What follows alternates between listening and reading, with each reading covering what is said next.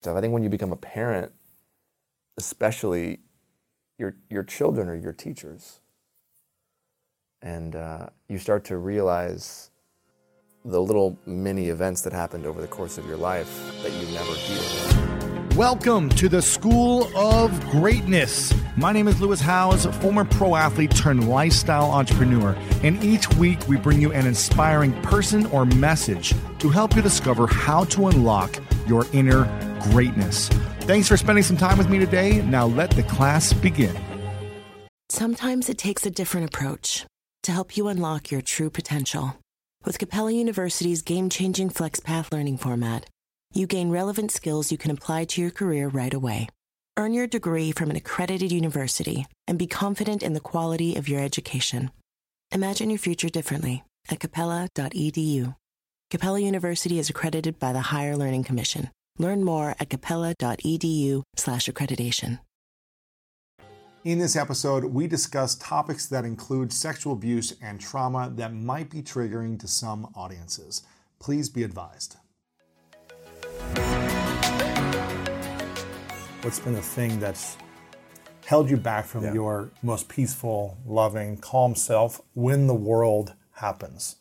And I really look at like when events happen in the world, if we are triggered by them and it really affects us in a big way and we clench up, there might be something there. There might be a wound or something we haven't healed yet. Yeah. What's the biggest thing you've had to work on to help that healing journey, which is a journey? Yeah, I mean, so much. So probably 3 years ago or so, I started realizing that I just had a lot of stored trauma and emotion in my body. And I was somebody that didn't even know I had anxiety. I saw people with anxiety and depression, and I was like, well, I don't know what that's like. I don't know. That's not me. And then one day in therapy, I told my therapist, sometimes I can't take a full breath. And I started having some weird back pain in certain areas.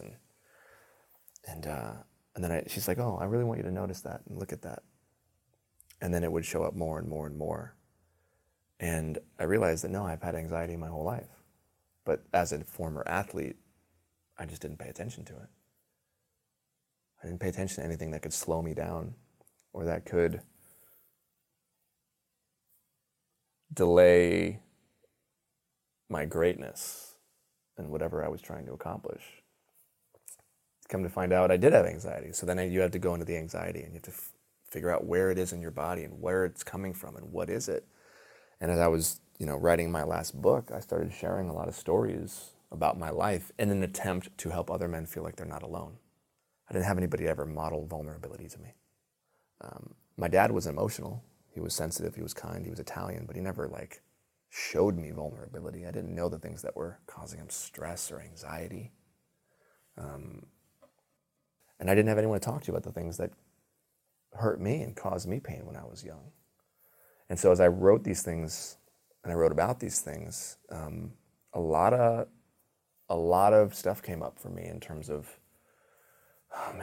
sexuality, being 10 years old and finding porn for the first time before my body was ready, and what that did to me in terms of the neural pathways that it carved in my brain and the comparison to feeling like, oh, I'll never measure up or I'll never be that thing that I saw when I was 10,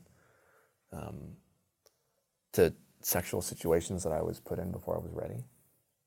And to even at 20 years old, having my first real sexual experience at my first time not being consensual.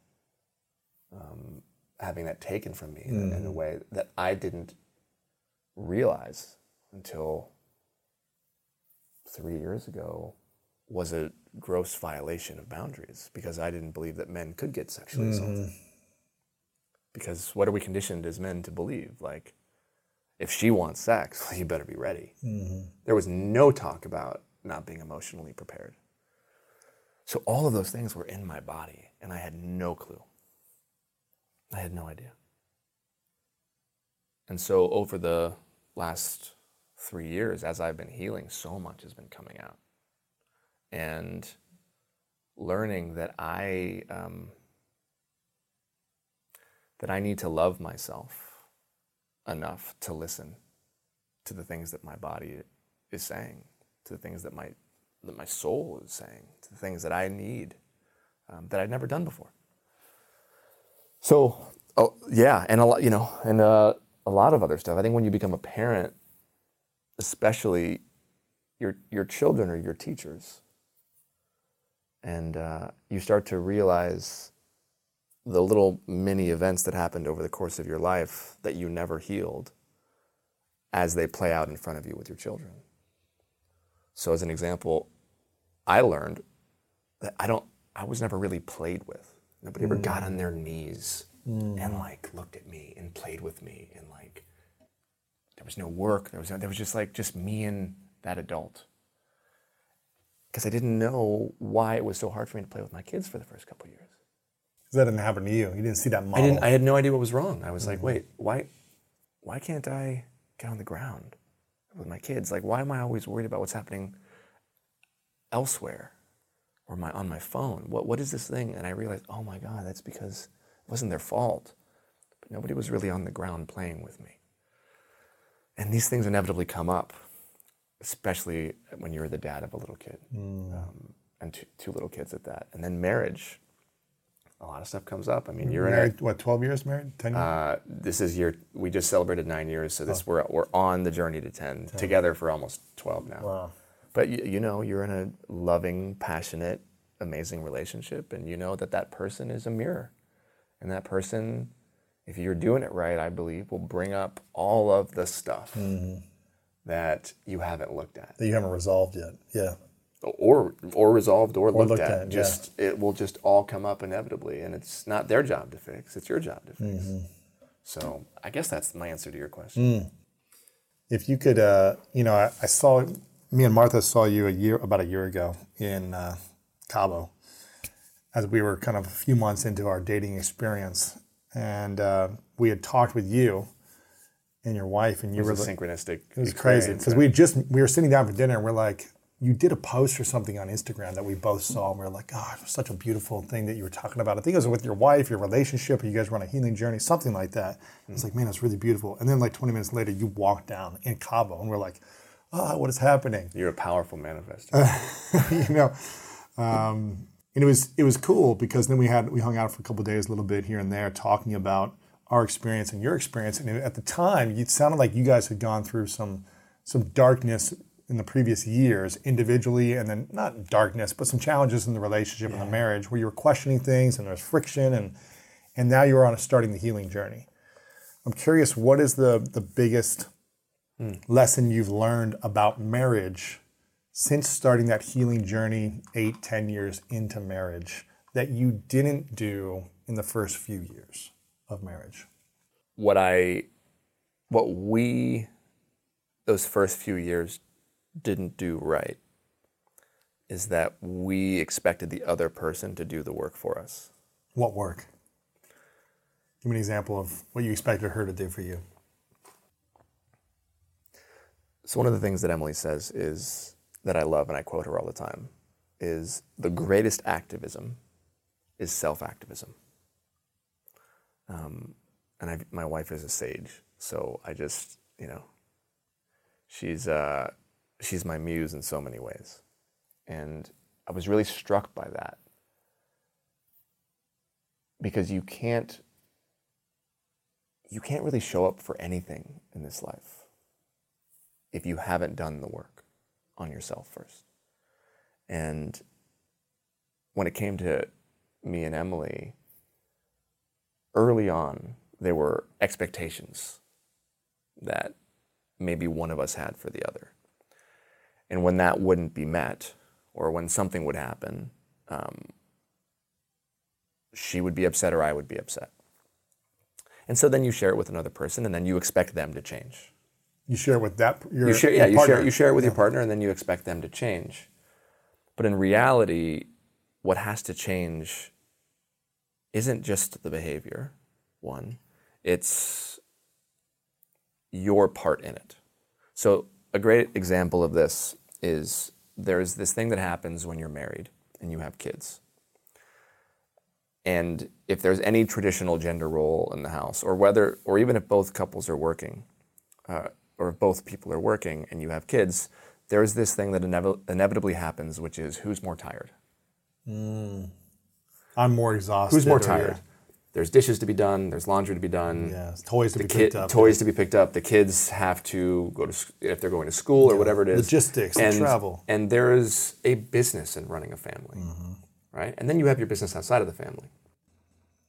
But for many women who stay at home, or who have given up their dreams or sacrificed to be able to stay at home and be with their kids, oftentimes men don't see the amount of work that goes in to just managing the household, just being the CEO of the Baldoni house and the kids.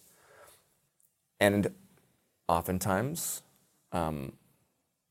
some women, and I can use my wife as an example, don't always see the other side of it, which is the work and how hard it is for the man, and all of the hours that we're putting in, and all of the, and being away from the family. And we had this conflict for a few years early on, because I was like, I was in the middle of my TV show, I was building a company, I was directing movies during the hiatus, like I wasn't taking a break. And when you had kids, when you first started, we just first started having kids. Yeah. And at the same time, I was really missing my kids and my wife and being at home. And yet I would get home and I was exhausted. And there was still stuff to be done, and there was conversations to be had, and she was tired and I was tired, and inevitably there's conversations like, well, okay, but I was out working all day, and she's like, yeah, but I did 5,000 things today. And we kept missing each other. We went to therapy about it, we talked about it. And in doing our own work and unpacking, for me, masculinity, and for me, looking at the system itself, looking at, okay, what is it in me? What is it about my socialization that makes me feel like I have to not just be an actor on a TV show, but I have to also go build a business and go direct movies and go do this? Where is this drive for success, for being the best coming from? Why do I have to do all of it? Why do I then have to write books? Why do I have to do TED Talks? Why do I have to be such an overachiever that I have to be the best at whatever it is that I'm doing? And I have to have the most impact and heal the most people. Like, what is that? And I had to go into that thing and ask myself, what's really going on? Where is this all coming from? And part of it was absolutely a trauma response for me. I absolutely wanted people to love me and to like me. I wanted to be seen because I didn't feel seen when I was a kid. And the only place that I felt like I could be seen is if I was on the top of the mountain. If I had the money, if I had the cars, if I had the house, if I had all of it. That was where I would get respect and be seen and be valued and be loved. When in reality, where I was really seen and valued and loved was right at home. But my conditioning, my socialization, all of it was like, no, go, go, go, go. Now, it's not to say it was all a trauma response, but a part of it was. And the other part of it was, I believe that's part of my work as a soul here on this earth, is to help people recognize their innate enoughness. And just like yours is what yours is. And then she had to do her own version of that. And what we found one day in a conversation was I, with a bleeding heart, in tears, told her how I didn't feel she was acknowledging the way that the system is hurting me too. Because all of these things that I'm doing out there that are paying the bills, all of the providing that I'm doing and the protecting is taking me away from my children. I don't get to be there as often as she gets to be there. I for the first 4 years, I experienced a lot of milestones via FaceTime. And nobody really talks about that.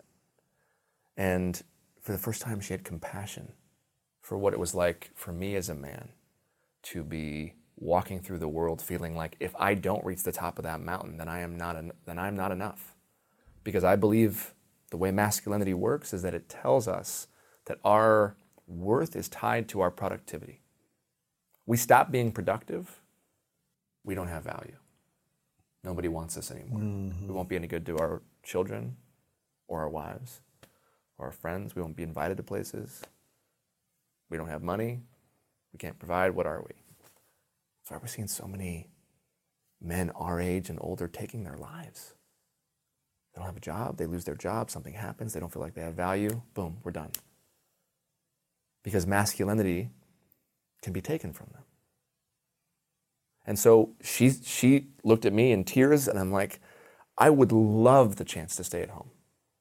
I'd love the chance to be able to like be a stay-at-home dad and be there with my kids. Now, being fully honest, when I've done it, it's way harder than my job. Well, it's not your natural state. I get so much more tired doing that job, getting on my knees and playing with my kids and having conversations with a 4-year-old all day long than I do at the other job, because there's a part of that other job that's also fulfilling something in my soul. 100%, yeah. And when she was able to see and understand that, it changed the dynamic. And when I was able to see and understand how hard her job really is, putting myself in her shoes, looking at me out in the world, having conversations with adults and having fame and all of this while she's at home and the world doesn't recognize what she's doing as valuable. The world doesn't congratulate mothers the way it congratulates fathers. Otherwise, mothers would be considered the top prospect for employers, but instead they're the bottom. Who's the top? Fathers. A man who's a father of a child is a hireable man. We want that guy. But a woman who's a mother, well, you don't want to hire her because, well, what happens when there's a doctor's appointment or the kid gets sick? Well, she's going to have to leave work. But we've conditioned our men to believe that, like, oh, well, a dad won't do that. A dad will stay committed to the job. We want the qualities that come from being a father. We don't want the responsibilities that come. So it was this combination of these two things that changed our entire relationship, and that happened fairly early on. I did my own work, she did my own work, and then we came together and we shared honestly without needing to change the other person. And when we had empathy and compassion for each other, it blew the doors wide open. What would you say to if you could go back to yourself, obviously you don't want to change anything, but if you could go back to yourself the day before you got married, and you could have a conversation from this standpoint, right now, you, to that younger version of you, and you could only share 3 lessons of like, hey, these are 3 things I really hope you start doing from day one before the marriage begins. Knowing what you know now on how to create more harmony and peace and connection and conversation and alignment in the marriage. Not that you've had a bad marriage, but I'm just saying to just eliminate some of the frictions. What would those three pieces of advice be to your younger self before marriage? It would be, the first thing would be to do your own work, to really do your own work, to excavate and dig up the things that have happened to you, because they are 100% influencing the way that you love. 100%. To really meditate on those things. It's not the other person's job to fix you. 100%. It's not the other person's job to heal you. It's the other person's job, as we talked about earlier, to hold space so that you feel safe enough to do that work on your own. And it's really hard when only one person does the work, as I know you know. Very hard. As we've talked about. And when both people do the work, it's amazing. Emily and I, we keep saying it's getting better and better. We never imagined that we'd have a marriage like this, with this much love and compassion and empathy and fun and joy and like safety. Because so many of us didn't get safety when we were kids.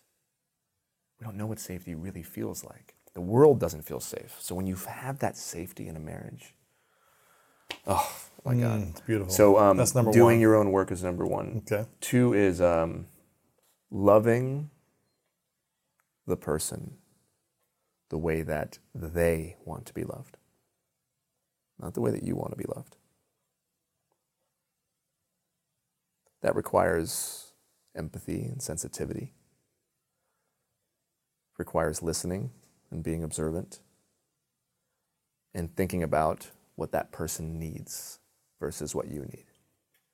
And that's not how we're raised. Mm-hmm. That's not what we see in the movies. That's not what most of us saw from our parents. The third thing that I would say to myself, enjoy it. Relationships, marriages, I believe when you do those first two things are meant to be enjoyed. Mm-hmm. Enjoy each other. Like, find time for fun.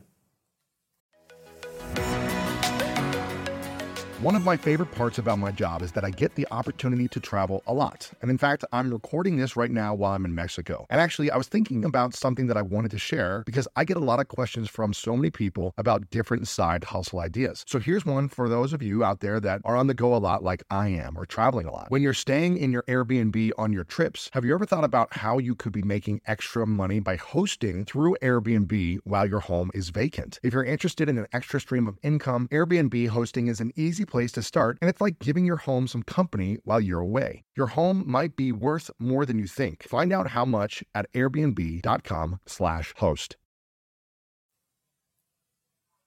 We get lost, man. We get lost in this like desperation and need to be seen from the other person sometimes. But like, I think when we see ourselves, then it makes it much easier for the other person to see us. Mm-hmm. And then just have fun, like. And that's the next phase for Emily and I, is we're really learning to like have fun. Because when you do as much work as we've done, when you have kids and there's businesses and all of this stuff, you can forget. So it's making time. It's making time to carve out fun. The other night we went out under the moon and moved our bodies and just sat there for a second and just like marveled at how magical this universe is and how small we are. And just that. I had to read a script and give notes on something, and it was in between things, and she pulled me out of it, and we just went and we just looked up and just sat there in silence. And silence can be so filling when there's like a container of love and safety. It just fills you up because you know that the person you're with has your back and you have theirs, and you're together and connected in a way that like nobody will ever understand. Beautiful, man. Yeah. And why do you think most relationships, you've been married again, you've been together for 10 years roughly, and you've been around a lot of people who've been in relationships, who've gotten married, who've gotten divorced, who've stayed married but suffer in the marriage, who've, thrived in marriages. What do you think is the number one reason why people fail in relationships? What's holding them back? The best advice my dad ever gave me about marriage and relationships was that he told me that there were times in their marriage, and they're still married and have an amazing marriage. There were times in their marriage, him and my mom, where he didn't wake up feeling like he was in love with her. He didn't wake up with the warm and fuzzies, and he didn't know if it was going to work. And now, he didn't tell me this until I was married. This goes back to the vulnerability thing. I'm like, what could that have done for me if I knew? Which is why I put it in the book. But he said that he had to wake up every day during certain periods and seasons of their marriage, 40 years now, and choose to love my mom. He had to choose it. And that really struck me, because love is a verb. Love is an action. Love is a choice. And I think the number one mistake people make is that they choose to stop loving. I think that there are a lot of relationships that could make it, but one of the two makes a choice. And we've been sold this idea, this myth, this mirage of what love looks like. And I think we have to choose. Just like we choose discomfort, right? We choose these experiences. We choose to go to the gym. The gym's not fun, but I know I'm going to benefit from going to the gym, right? And love is very similar. You're going to change. Two people, you're not going to ever be the same person you were yesterday. And my wife is going to have moments where like she is just on her own journey way over here. And it's not my job to follow her. It's my job to be on my journey with whatever that looks like. But every day, the thing that brings us together is that we're both choosing each other. And I think that we forget to choose. Mm-hmm. And I think we forget that love is a choice, and love is a verb, and love is an action. Do you think love is enough? No. I don't think love is enough. What else do you need to have a thriving relationship? I think that love, there's a quote in the Baha'i writings, Abdu'l-Baha, and I'm going to butcher it. Abdu'l-Baha says that love is the force that binds the planets and the stars. It's like the thing, if scientists could have strong enough microscopes to keep going and keep going and keep going and keep going and keep going and keep going and keep going, they would just find love. It's already there. So they keep looking for the thing that's originating the thing, and it's already there. You can't understand it. You can't touch it. It's love. But there are scientific principles in addition to love that give the world order, right?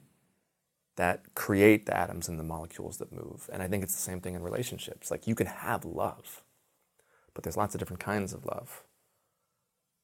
So you need to have the building blocks of a healthy relationship in addition to the love. And I think if you have those things, if anything, it allows the love to grow and to thrive and to survive.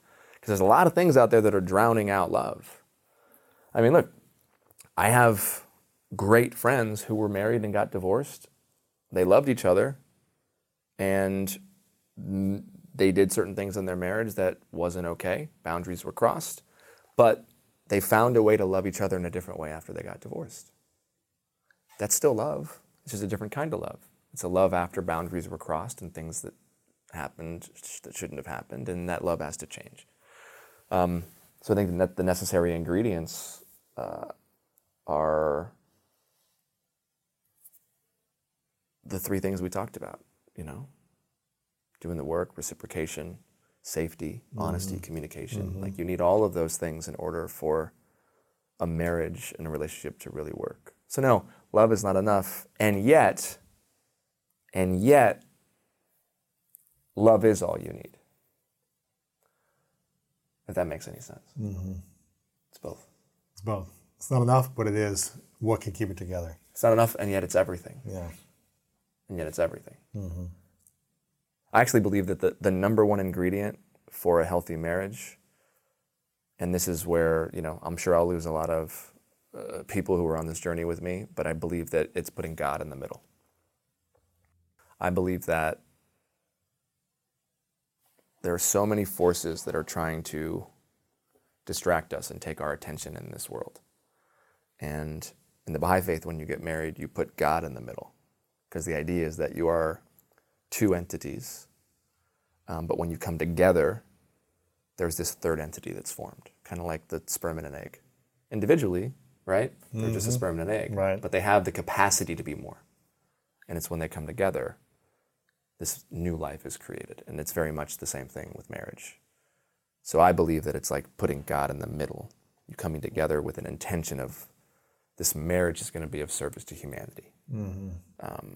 It is our love for something greater than ourselves that brings us together, that it allows the marriage the space to thrive and for that love to thrive. I'm curious. I'm going to ask you a question that may not make sense for you, but because you don't like to measure things. It's not that I don't like to measure things, Lewis. It's that what I'm trying to do is not compare myself to like the end all be all. I hear you. I hear you. Yeah. Because this is measuring you versus you. I do like to do that. Okay, so what I'm going to do right now. On a scale of 1 to 10. Yeah. Let's call it the self-love peace scale. 10 for you being ultimate peace and self-love. You don't beat yourself up. You don't speak nasty to yourself. You don't get anxious. You're in peace and you have ultimate self-love out of 10. 1 being you're in constant chronic suffering of, how you talk to yourself and you don't feel self-love. Yeah. Where are you currently on that self-love /peace scale? in this moment? Probably a 6.5. 6.5.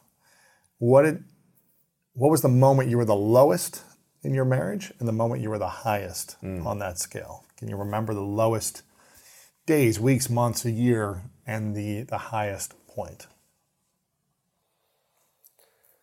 Yeah, I think I'm at my highest point now. 6.5.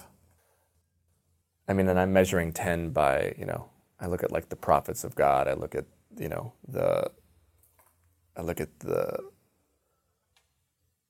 the folks who are, I spent 10 years telling stories of people who were dying. Mm-hmm.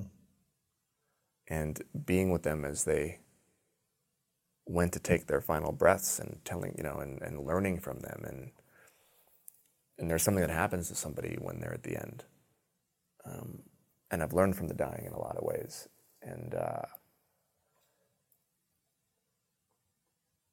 their families and the decimation of the ego that happens when you have no place to go except to submit and to accept and love yourself.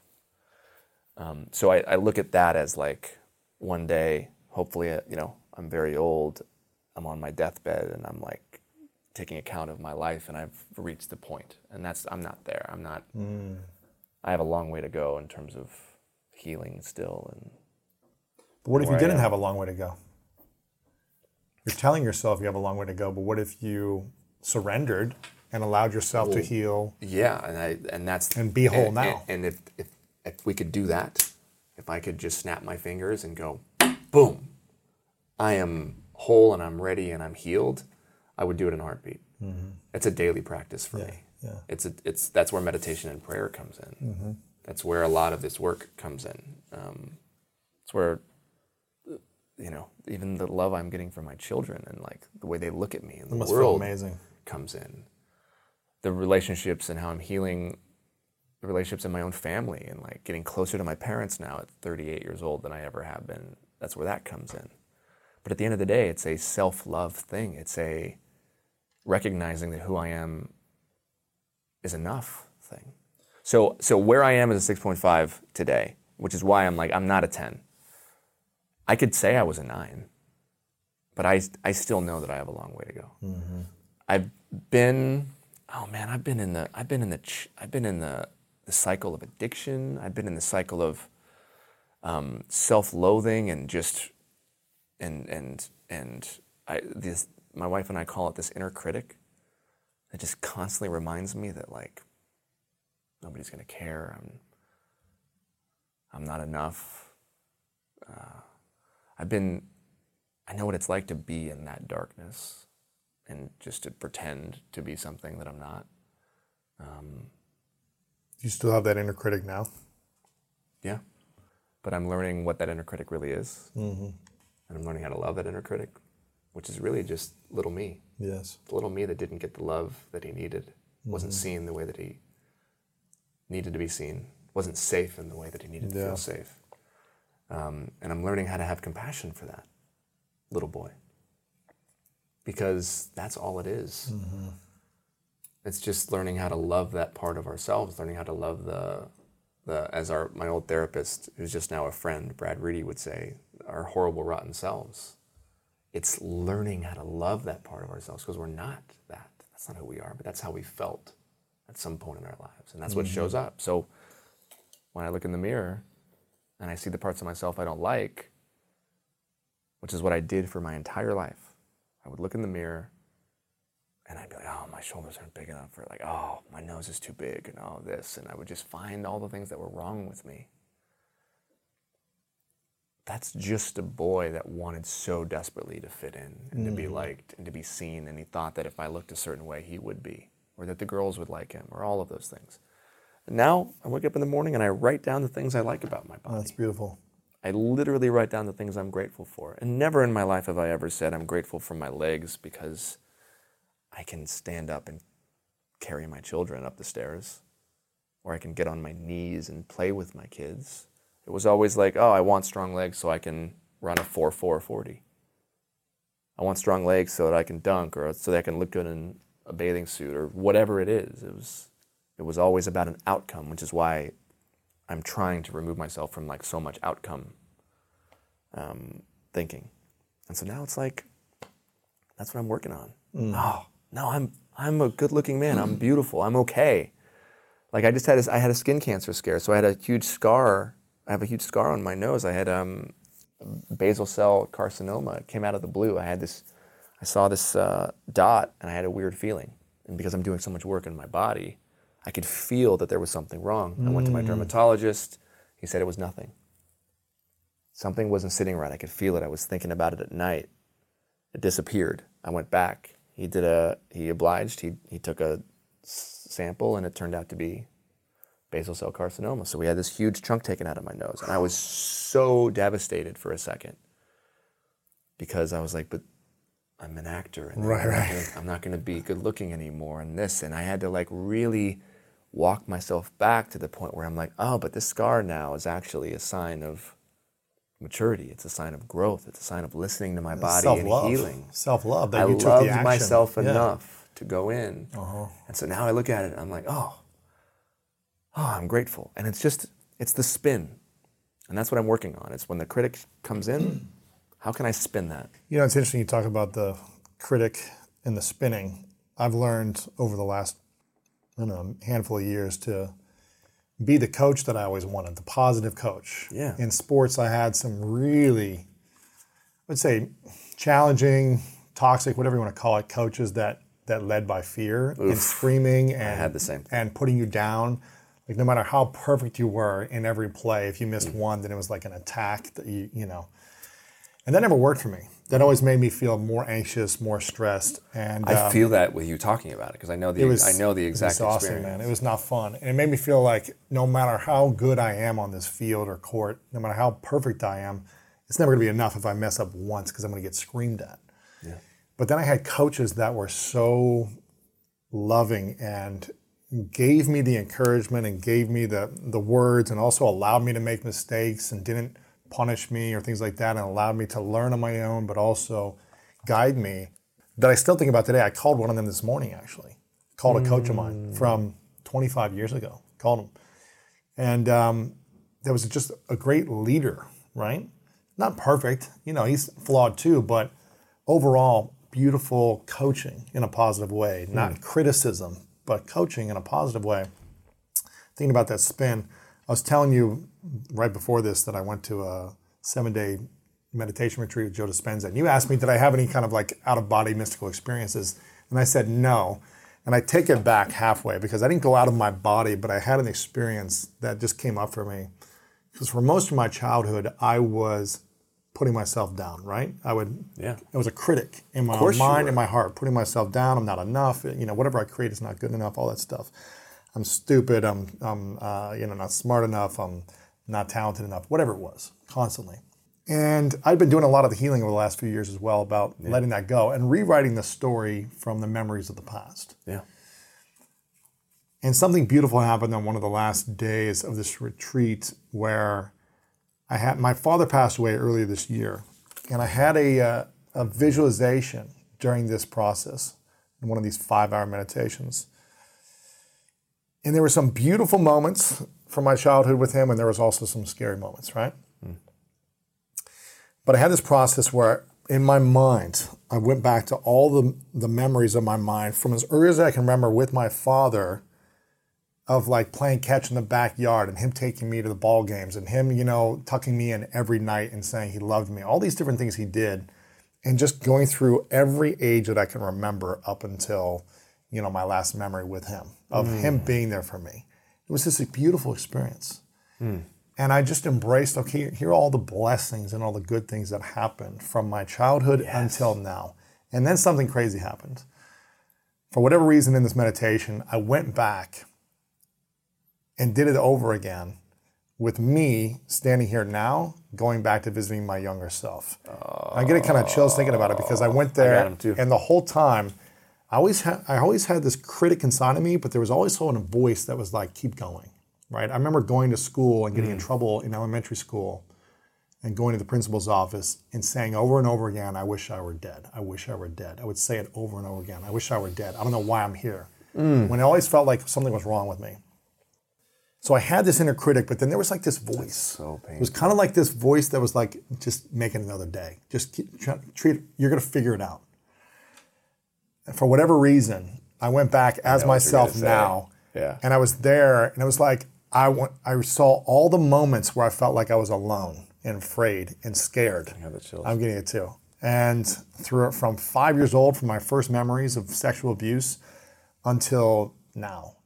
And I just flashed through all these moments with me running next to my younger self. Like when I would train alone because no one would hang out with me, I was just like throwing a ball against the wall for hours or running in the backyard alone.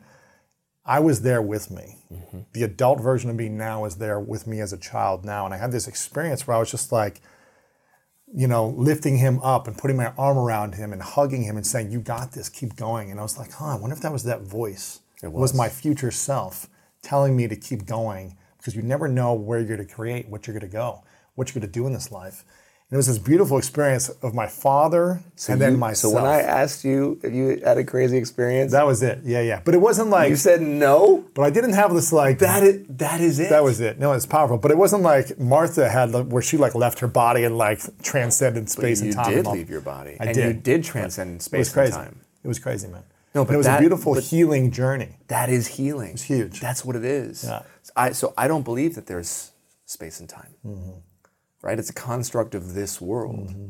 Our souls are not bound by that. Mm-hmm. It's infinite. In the Baha'i writings, we're told that to understand death, we have to look at birth, right? Number one. For every spiritual law, there's a physical counterpart. But to understand how we could have an existence outside of our bodies after this life, God gave us the sleep state. To experience it. The field. Every single night. Yeah. Our body, our temperature drops, our breathing changes. We get as close to death as we do, like over the course of our lives, every single night, and then we travel, we dream, right? Mm-hmm. And there's a lot of this kind of stuff happening. My wife had a very similar experience where she was with herself the moment her dad died. Mm. And I believe with all my heart that we can go back, we can time travel through meditation, through prayer, and be there and heal the traumas and the parts of ourselves that need healing. And if you remember the voice, why couldn't that have been you? Could have been me. And that's like a whole, we just want to do a whole other area. But like this is where we're going. And it's a really exciting time to be alive because it's very exciting. And, as a storyteller, as a writer, as a director, you tell stories, right? And our whole memory is stories. Yeah. And a lot of times the memories, we tell the story 10 times bigger than it actually was. And sometimes we think 20 years ago something happened that didn't happen. Oh, yeah. But we've embellished the story to be bigger or more painful than it was sometimes. Or because it was big in your body. At the time. And now we explain it with different terms and different things, and we make it even grander, right? Yeah. And what if we could go back and tell that story in a different way and find meaning from the story in a different way? It doesn't mean that we want that thing. It doesn't mean we want it to happen again to us or to others, or that it was okay, or these events were fun to experience. But what if we could go back and tell those stories in a different way? All those moments of trauma or pain or wounds, and rewrite those stories now and tell them in a different way, where we don't get a trigger response, where we don't feel like, this happened to me. Yeah. Just so that we can have more peace and harmony now. As opposed to living in the past. We can, and I think we 1,000% can. Mm-hmm. I've experienced that completely, but I think that also we have to be patient in those moments because I don't think that I think that different experiences have different wounds. Yep. And healing is a deeply uncomfortable. Nobody talks about like the painful parts of healing. Painful, man. And we need to normalize that. We need to normalize that. Like, oh, okay. Well, we know that there's going to be pain in the gym. No pain, no gain. Right? Well, it's the same thing with healing. Mm-hmm. In some ways, it's the same thing in relationships.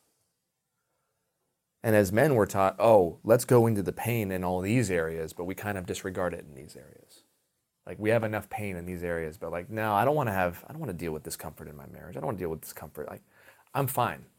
I mean, for a lot of men, this conversation is already too much because, well, we're not allowed to be broken. We're not allowed to have traumas or pains or things that need to be healing. We don't even go to therapy. There was like a number of men, it was like a crazy, what was it? 68% of men don't go to the doctor even though they know something is wrong. I think this was a Healthline statistic. So we have to even get to the place where we understand that like there are things that need to be healed and make that mainstream. Physically, as well as emotionally. Emotionally and physically. Like there's a whole conversation that needs to happen where we invite men in and say, it is okay that that happened to you and that you have pain there. It's okay that you have anxiety. It's okay that you are sad. Because the only acceptable thing that as men we're allowed to feel is anger. That is a socially acceptable feeling. But what's underneath the anger? All of that stuff. Okay, so let's just say that every person, every man in the world then understands that, okay, I didn't have a perfect life. I'm still good. There's some stuff I got to heal. I have some underlying anger issues. I have this, whatever it is. It's not just going to happen like that. I mean, you've been on this journey for years. 10 years. Well, it took me 25 years until I started opening up about the sexual trauma. And then it's been a 10-year journey. Yes. That's unlocked new healing. And then you did a 7-day retreat. I keep doing the work. In that 7-day retreat, somewhere probably day 4 or 5, you had this amazing experience where you were able to go back and rewrite your history. That didn't happen like that. Right. It's a consistent process. It's a daily practice, which is why I said I'm at a 6.5. Because I don't know yet all of the things that are coming up and that I'm uncovering. I've been really surprised. And then there's things where I've like absolutely done that and I've healed. And then there's things that I'm not quite there yet, that I still have a little bit of a trigger with. What's the thing that you feel like if you could let go of, surrender, or release would take you to a whole nother level, spiritually, emotionally, physically? For me, between the ages of 10 and 13 and the discovery of porn, the situations that I was put in with specifically another boy that I read about in the book, and then what then porn did to me and what it gave me and how I was so mesmerized by these images and by these things while feeling so terrible about myself. Shame and like, I hadn't hit puberty yet and these other boys had, and I was being, and being put in these situations. So there's a lot of, as I've gone into my work, there's this 10 to 13 period of my life. It's so funny you're saying that. Yeah. Where I am currently on the journey of loving that boy and reminding him that he's exactly where he needs to be, that his body is perfect, and that it's exactly where it needs to be. Because, look, our that root chakra is our life force. That's our creativity. That's not just about sex and like relationships. It's everything.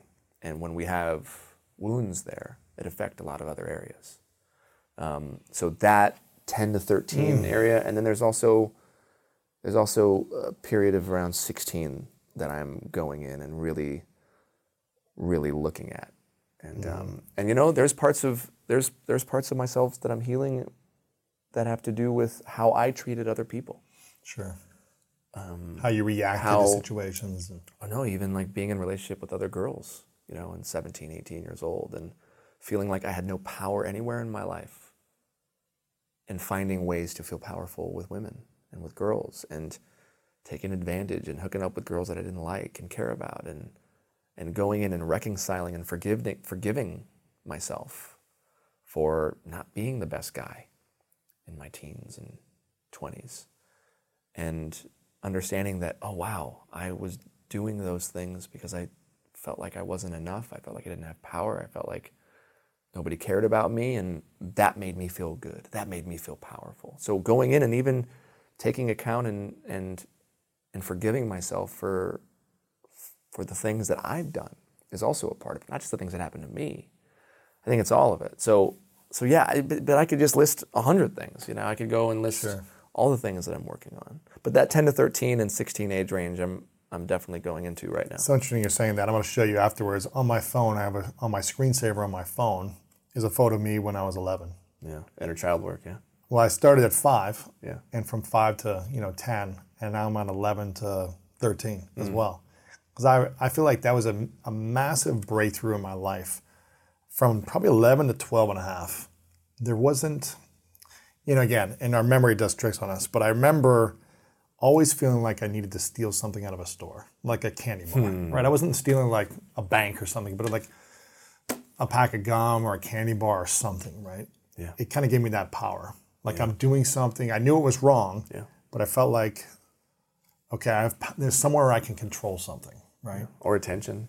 Who knows? Yeah, to brag about it, all these things that, I was doing. And in my, kind of therapy coaching, that's the stage that I've been working on the last, 3-4 months is like forgiving that version of myself, healing that. It's one of the reasons why anytime I go out to eat, I feel like I need to pay for everyone.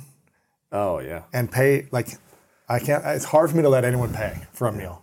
It's like I always want to pay and I always over tip and I'm like, I just want to pay back me stealing candy bars when I was 10 and 11, right? And I got in trouble one day. I stole $20 from one of my dad's clients at his house, my dad's clients. He took me to like a client trip and the guy caught me stealing it. And it was probably the most shame I've ever felt, stealing $20 from like a dad's friend. In front of your dad too. And it was a point where I was like, okay, am I gonna go down and go worse or like never do this again? And I was like, I never want to feel this again. I'm never stealing anything. And if I think I've stolen something accidentally, I'm like, how do I pay like 10 times more? Yeah. So in a way, like learning that, and feeling that much pain at that time and shame and embarrassment of my dad and like what I could have done to his business or whatever made me say, okay, this is not the path. And when I hit 13, like everything started to shift. So those years were really, meaningful for me too. That's what this book is about. Middle grade boys. Like we don't have, like who do we talk to? Who do we have in our lives at 11, 12, 13, 14 when we're going through these things? We don't, most kids don't feel safe enough to talk to their parents. Right. We don't feel safe enough to talk to advisors or teachers. Most people don't have older brothers to talk to, and if they are, they're probably not telling them the right best. things. Yeah. So who do we have? And so that's why I wrote Boys Will Be Human, because I didn't have that person at 11 or 12, just like you didn't. And what if somebody would have told me that all of the things that are going to happen to me, all the things that nobody talks about, nobody prepares us for what life's going to be like. And there's a lot of moms that listen to this show and that play the reason why we bleep out all swearing words is because moms emailed me early on and saying, can you make sure there's no swear words, because I play the show for my kids to listen to these conversations in the car to school and other places. So I know there's a lot of moms that listen. What do you wish every mom knew about raising a young boy into a healthy, conscious man? First of all, I want every mom to know that they are amazing. I think mothers, I'm sure there's a lot of people that say mothers get all the credit. I think mothers don't get enough. Mothers are so important. I believe that we learn empathy and compassion and sensitivity and kindness, all of these like quote unquote feminine attributes, which are really not gender specific. We learn them from our mothers normally. I want mothers to know that they don't have to turn their boys into hard men. A lot of moms are like, I don't know how to raise my boy. He doesn't listen to me. I don't know what's happening to him at school. He just shuts down. And I just want them to know that like it's really hard to be a boy. There's no section at the bookstore for boys. There's no material for young boys because we just say boys will be boys. Like we can't change them. There's nothing we can do. They're just going to become who they are. And I just disagree with that completely. I want moms to know that your boy is sensitive and sweet and empathetic. He has all those things, but the world's telling him he's not allowed to be. So the more that a mom can create a safe container, a safe space for that boy to feel all the things he needs to feel without trying to fix him, the more I think that that boy will be willing and able to share the things that are happening in his life with her. Because it's really hard to be a mom of a boy. You don't have the life experience of what it's like to go through what we've experienced. It's also really hard, by the way, to grow up and be a girl. Sure. It's just hard to be a human being. Yeah. Let's just be real. But men and boys don't have a sense of community where we can share about the vulnerable things that happen to us, and so we feel like we're alone. We feel like we are the only person it's happening to. I'm the only person that gets an erection in third period when I'm in 8th grade. Nobody else does. And so I'm ashamed and I'm embarrassed. I wasn't even thinking about a chick. It just happened. Nobody else gets erections except me. And then you feel shame. You name it. We just go through it. And so I want moms to know, also I want them, if the boy does have a father, or if the mother is married to a man, I really think it's important for men to read this book, not just moms. It's written in a way where it's like an amazing companion piece for men and their kids, and for mothers and their kids to read together, because it creates uncomfortable conversation, and it prompts you through my stories of like really embarrassing things that have happened to me to maybe share things that have happened to you, Right. and that is where trust is built. Yeah. The sharing of vulnerability, putting that in the table, saying, hey, son, I remember this thing happened to me. And then suddenly the kid's looking at his dad in a whole new way. Like, wait, you're like me? You're not this like impermeable superhero that doesn't have feelings? You know what that's like? And then you're closer. I mean, relationships are like that. Marriage is like that. That's why leading with vulnerability is so important. And it's also important, equally as important, to not punish those who display vulnerability. Especially if you are a man in a relationship with a woman, to be really mindful if you are vulnerable. Maybe that woman's not used to it. Maybe that's a new thing. Maybe it triggers something in her. But don't just not do it again if she punishes you for it. And for women to be really mindful to not punish their men for being vulnerable. And mothers, when a boy comes to them and says, hey, mom, I'm really scared, or this happened to me, to not just brush it off because you want to create a strong man. I don't believe that strength and sensitivity are mutually exclusive. I think that real strong men are sensitive. I love it, man. Boys Will Be Human, a Get Real Gut Check Guide to Becoming the Strongest, Kindest, Bravest Person You Can Be. I want people to get this it's really for parents to read to learn more about kids. Is that really, or is it for boys to read also? It's really written for boys, but Which we is understand. hard for boys to. I never read anything. Like what 12-year-old boy is going to the bookstore to pick up books? No. However, very few. I keep hearing from the people that have bought it that the boys are gravitating towards the book. That's great. They're picking it up, and I'm getting messages from moms, and the book's been out for 5 days, saying, I've never seen my boy read anything. And he's wanting to read it, because I think we're starved for someone to talk to. We want to be seen. We want our experience to be validated, and we want guidance. And I'm not an expert. I just share what happened to me and what I've learned. Well, you've got expertise in your experience. So Got expertise in my experience. that's great. Yeah. Pick up the book. You can go to anywhere on Amazon or manenough.com, or social media for you, Justin Baldoni, everywhere. What's the main place you hang out? Is it Instagram? Is it TikTok now? I see you on TikTok I don't a lot. know. I see you creating some cool content over there. Yeah, honestly, I just I'm trying to detach from all of it. I know, but man. but I guess yeah, Instagram and TikTok are the things that I'm doing now. Thank God I have help. I hear you, man. Yeah. I hear you, man. Trying to get off that screen as much as I can. What if you could share one thing with every boy in the world? Hypothetical scenario.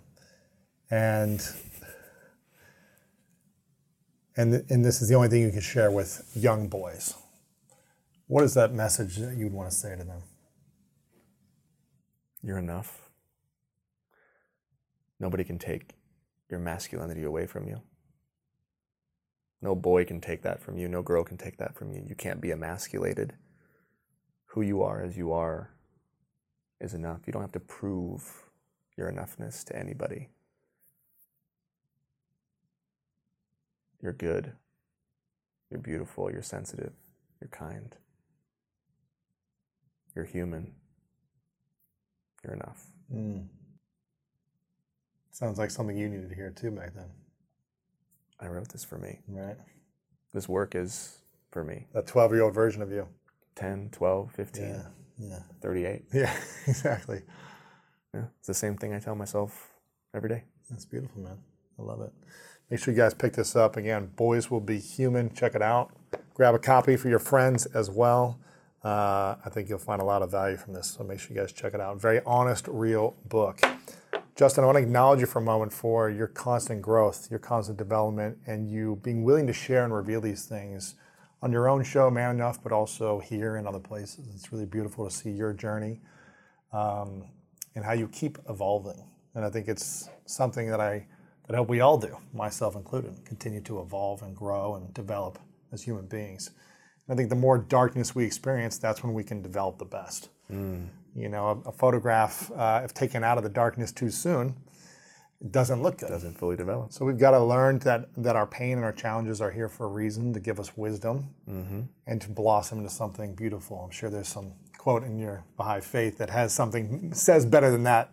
But I think that's part of why we go through challenges, is to find the meaning and the wisdom later in life to be of service in a greater way. So I really appreciate you showing up and being of service to young boys, to men, to moms, to help their boys grow, develop, and heal from their challenges as well. It's really beautiful, man. I really appreciate it. Let me give you that quote. Ready? Give it to me. Calamity is my providence. Outwardly it is fire and vengeance, but inwardly it is light and mercy. I love it. It's beautiful, man. In the Baha'i writings. It's beautiful. Final question. I asked you this before, but I'm curious if it's changed. And so if people want to hear your previous 3 truths, we'll link it up. God, that was so long We'll ago. link it up in the description so they can go years. back and listen to that episode and those 3 truths. But again, another hypothetical question. If it's your final day on earth many years away, you get to accomplish everything, you see your family grow into how they're supposed to be, and you live a life at you get to a 10 on the scale, all these things happen for you. The 10 on the healing scale. Yes, exactly. But for whatever reason, it's your last day. We don't have access to your books and your work and your content anymore for whatever reason in this hypothetical scenario. What would be those 3 lessons you would share with the world, those 3 truths that you would share if you can time travel right now into your future and share that? Oof. I felt that question. Meditate on your mortality. We all know we're going to go somewhere. We have a one-way ticket, and we can choose to pack for that trip or not. And I think we need to meditate on that and not delay. I want to be prepared, so I'm going to develop all of the attributes because I know that's what I'm going to need where I'm going next. Number 2, a lot of people say, like, treat others the way you want to be treated. This is just coming to me now. Who knows if I'm going to feel this way in 5 years or 6 years, but what's coming to me now as a second truth is treat yourself the way you want others to treat you. And as somebody who has been really mean to myself, for the first 6-7 years of marriage, my wife would say, be kind to my husband. She'd hear me talk about myself, and she'd say, be kind to my husband. And it got me. I think as much as we want to be nice people and good people in the world, I think we have to be kind and good to ourselves. Otherwise, it's performative and it's not real. And the third, Abdul Baha in the Baha'i writings says if a man has 10 good qualities and one bad one, to look at the 10 and forget the one. And if a man has one good quality and 10 bad ones, to look at the one and forget the 10. And I believe we have to start to see the good qualities in people. I think we're living in a time and in a culture where the one bad quality that people have defines them. We heap onto that. Oh, but they did this thing, so they can't be a good person, or they did that, or that happened. And I think we are disregarding that we are all beautiful and also broken and in need of love. And many of us haven't learned to love ourselves or haven't had the love that we need to grow, like we talked about in those relationships. And I think that we need to start focusing on the good in people. Because when you see the good attributes in people, you see God. And if we see God, then life is complete. Those are beautiful. I think they're different than last time. I'm sure they are. I can't ever say the same thing twice anyways. Final question. What's your definition of greatness? Humility. Humility. Oh, man. Appreciate it. I hope today's episode inspired you on your journey towards greatness. Make sure to check out the show notes in the description for a rundown of today's show with all the important links. And if you want weekly exclusive bonus episodes with me, as well as ad-free listening experience, make sure to subscribe to our Greatness Plus channel on Apple Podcast. If you enjoyed this, please share it with a friend over on social media or text a friend. Leave us a review over on Apple Podcast and let me know what you learned over on our social media channels at Lewis Howes. I really love hearing the feedback from you, and it helps us continue to make the show better. And if you want more inspiration from our world-class guests and content to learn how to improve the quality of your life, then make sure to sign up for the Greatness newsletter and get it delivered right to your inbox over at greatness.com/newsletter. And if no one has told you today, I want to remind you that you are loved, you are worthy, and you matter. And now it's time to go out there and do something great.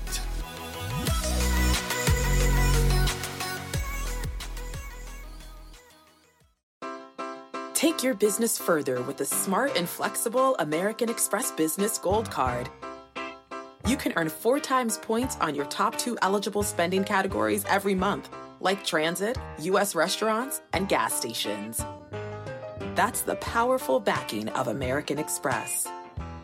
4 times points on up to $150,000 in purchases per year. Terms apply. Learn more at americanexpress.com/business gold card.